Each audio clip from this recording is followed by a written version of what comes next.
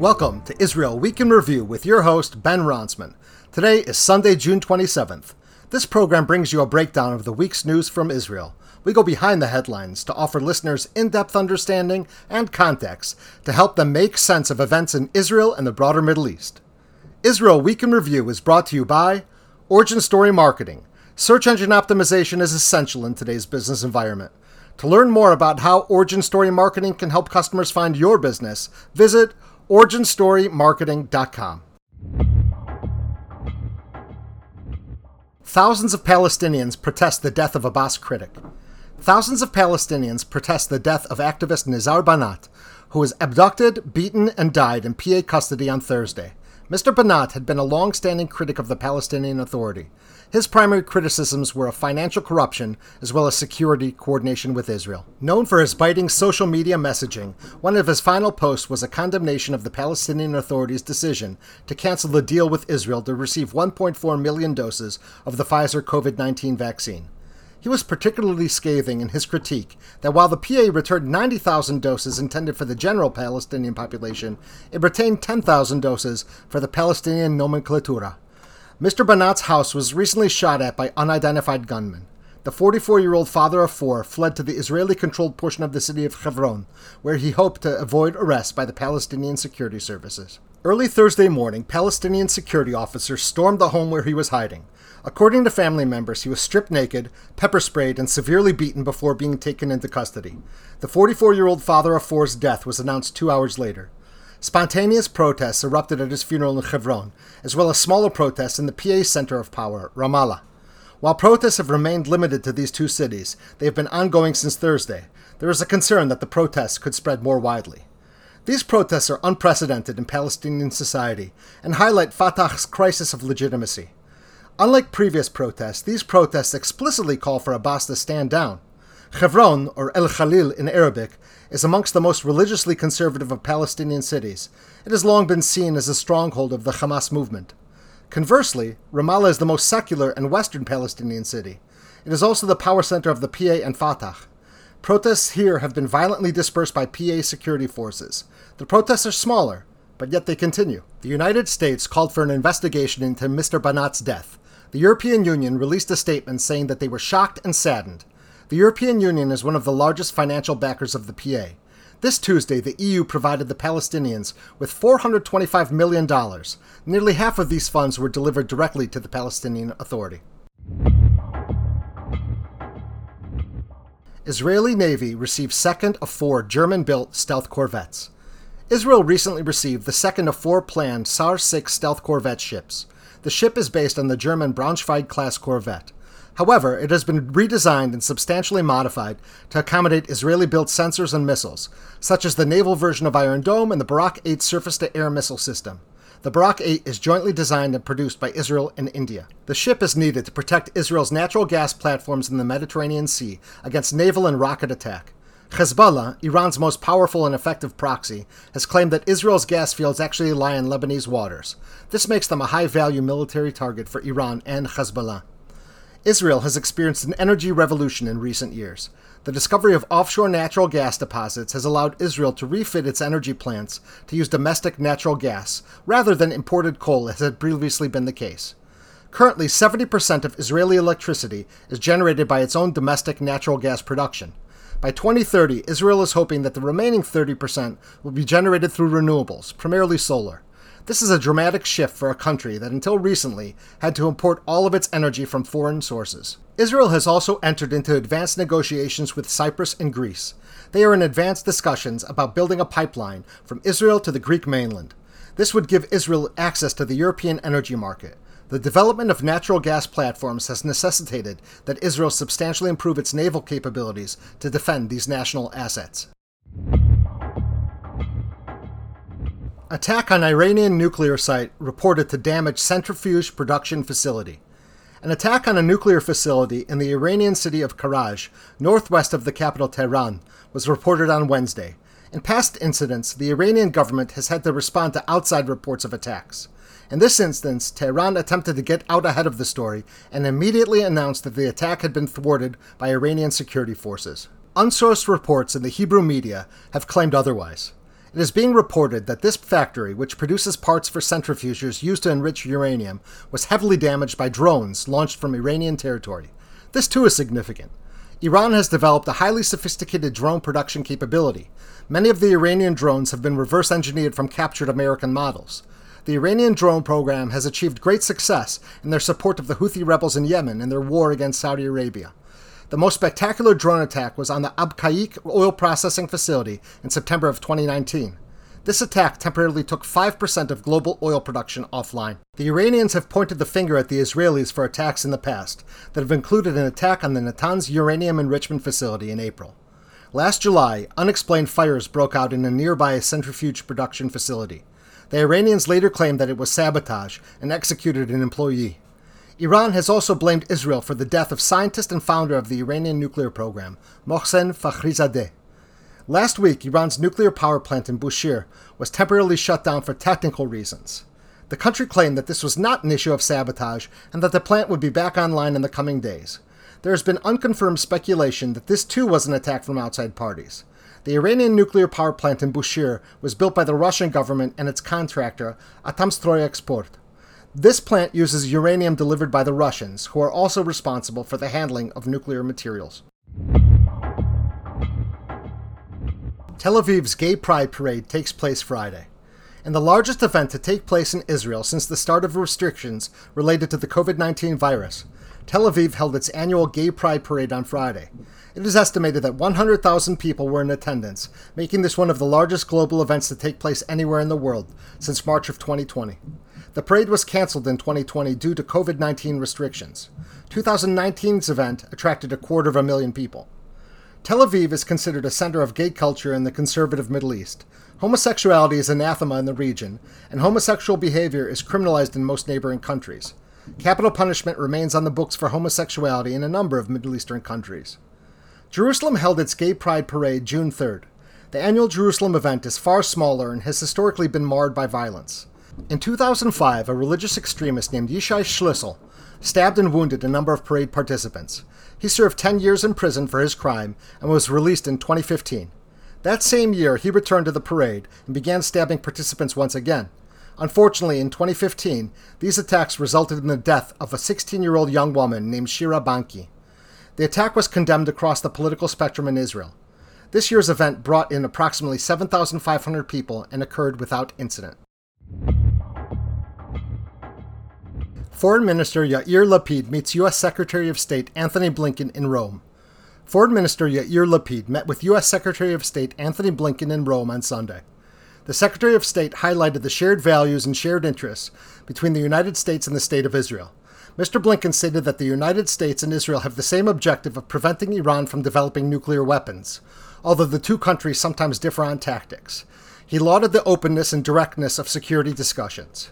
In one of the few expressions of continuity with the Trump administration, Secretary Blinken reiterated American support for the Abraham Accords, which normalized ties between Israel and 4 additional Arab states, so long as this was not a substitute for efforts on the Palestinian issue. Secretary Blinken vowed to work with Lapid to offer a more hopeful future for everyone, Palestinians and Israelis alike, with equal measures of opportunity and dignity. For his part, Foreign Minister Yair Lapid lamented that partisanship had been injected into the U.S.-Israel relationship. This was a tacit criticism of the perceived partisan tilt of the Netanyahu government. Netanyahu famously had tense ties with the Obama administration and a very warm and laudatory relationship with Republican President Donald Trump. Lapid stated that, "In recent years, mistakes were made. Israel's bipartisan status was hurt. We will fix this together." Lapid also acknowledged disagreements between the countries regarding returning to the JCPOA agreement with Iran. He said that Israel had serious reservations about a restored deal, but vowed that the place to deliberate these disagreements is in direct professional dialogue, not press conferences. This too was an apparent critique of the confrontational style of the Netanyahu government.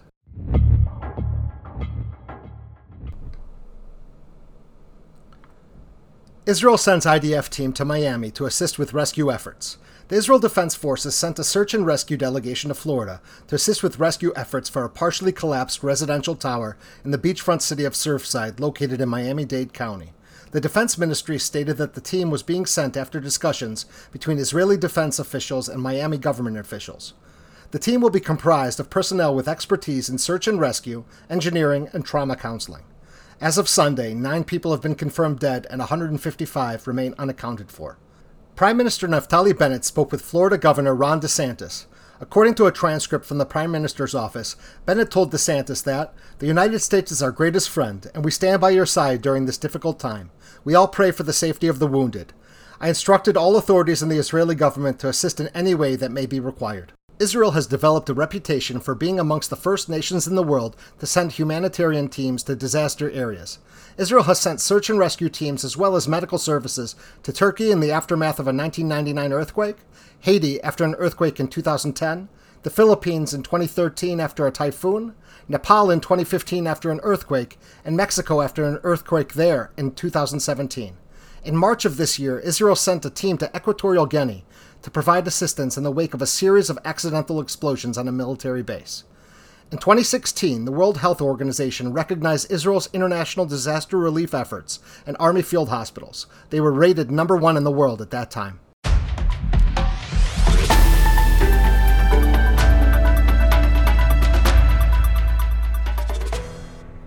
Editorial.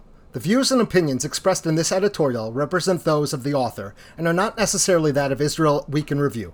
Israel Week in Review encourages editorial submissions.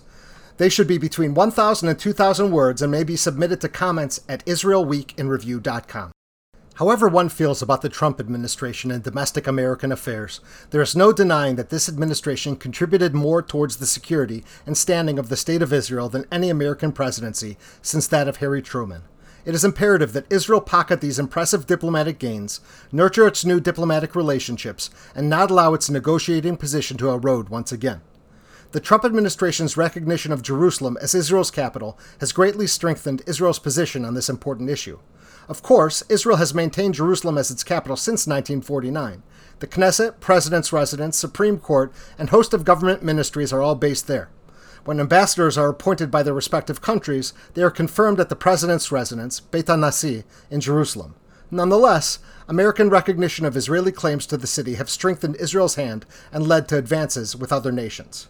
The United States opened its embassy in Jerusalem in 2018, as did Guatemala.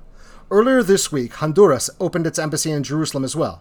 Prime Minister Naftali Bennett and Honduran President Juan Orlando Hernandez officiated at the ribbon cutting and inauguration of the new facility.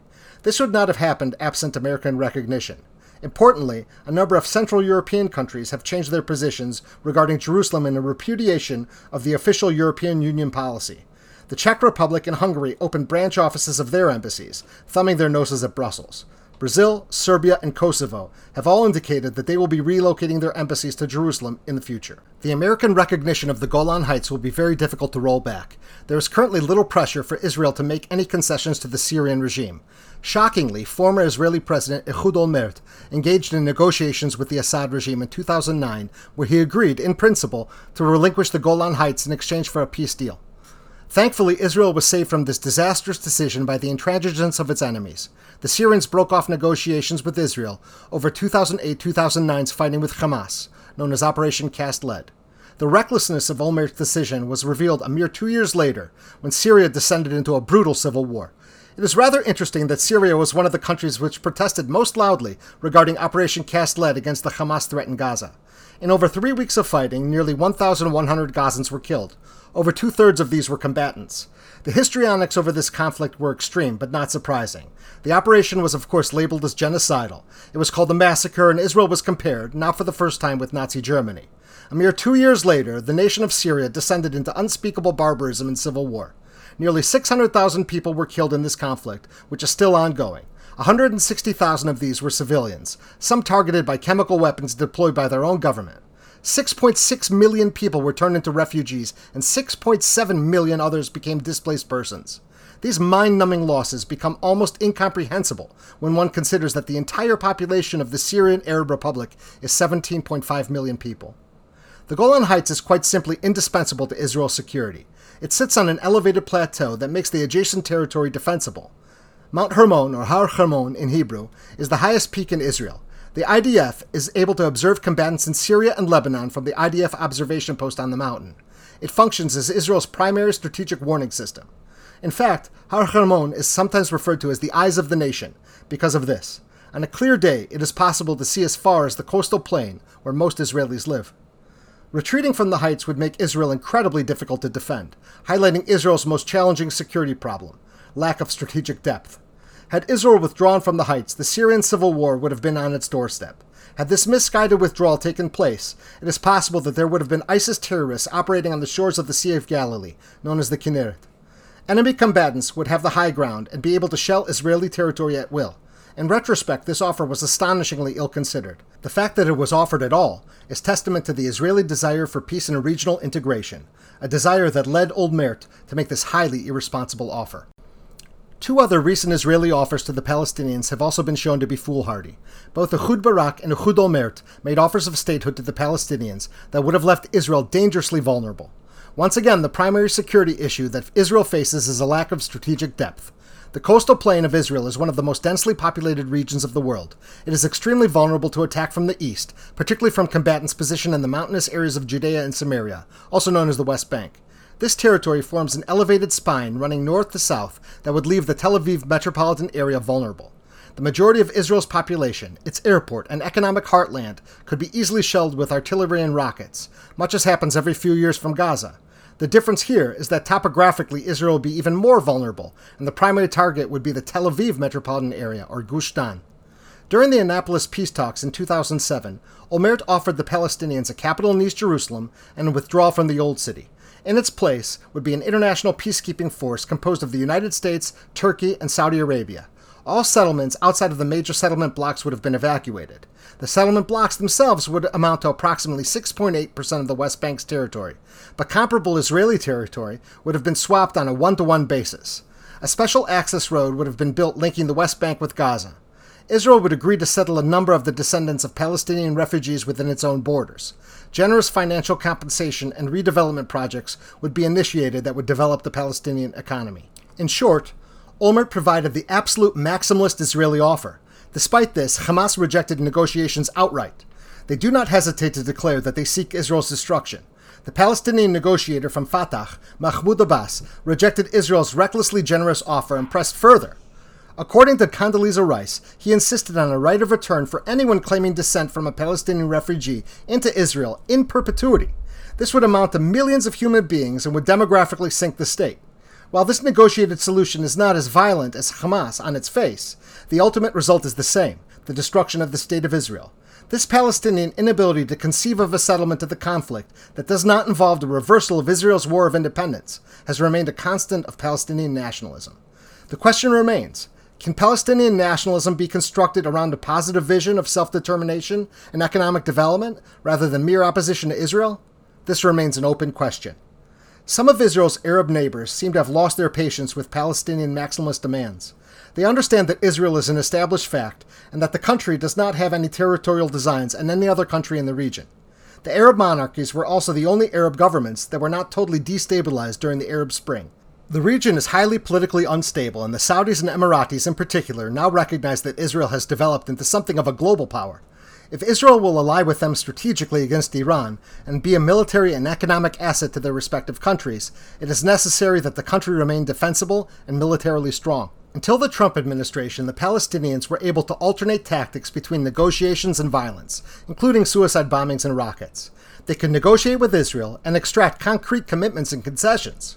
When that tactic would no longer bear fruit, they would use violent methods, while claiming the actions were spontaneous and not strategic. They could always do this comfortable in the knowledge that they could return to negotiations at precisely the point at which they left off. They never lost ground, and there was no incentive to compromise.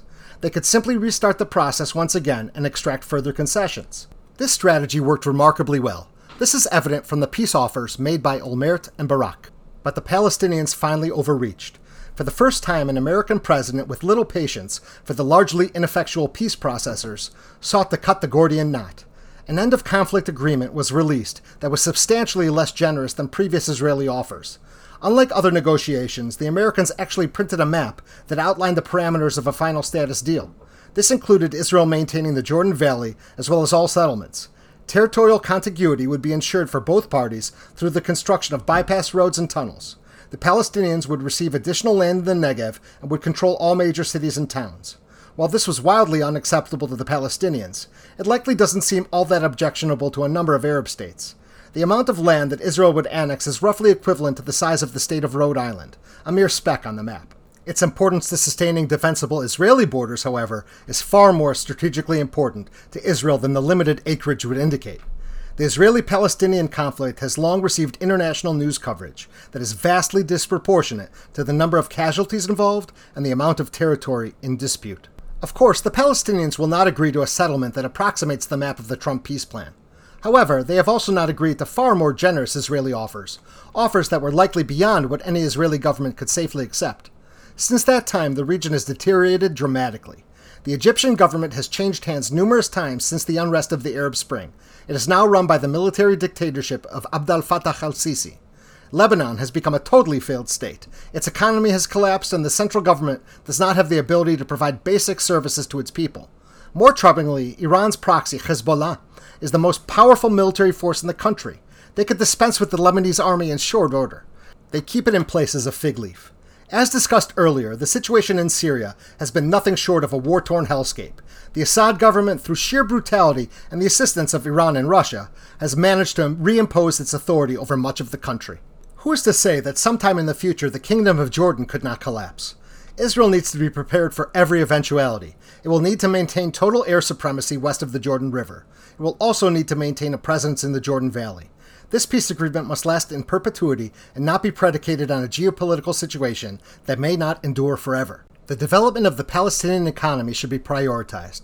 This shrinking of the conflict is the only feasible measure for the time being. De-escalation and humanitarian assistance need to be the order of the day. The United Arab Emirates will likely play a prominent role in investing in both the Israeli and Palestinian economies. They will almost certainly profit with the Israelis. Their assistance to the Palestinians will be done on religious and humanitarian grounds. The Saudis and the Egyptians will play a significant role as well. The Saudis are building a completely new city called Neom in the Tabuk province in northwest Saudi Arabia, connected by bridge to Sharm el-Sheikh in Egypt. They are currently in the midst of a $500 billion development on the coast of the Gulf of Aqaba. The Saudis believe that this is their best hope to diversify the Saudi economy when the petroleum era comes to its inevitable end.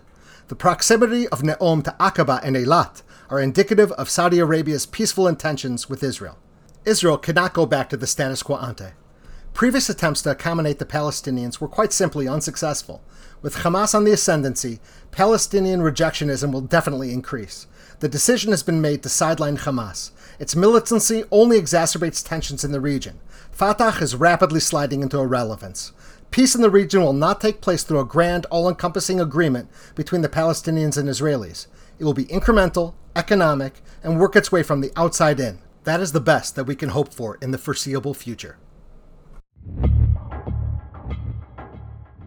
This has been Ben Ronsman from Israel Week in Review. We go behind the headlines to provide you with insight and understanding of the news from Israel and the Middle East.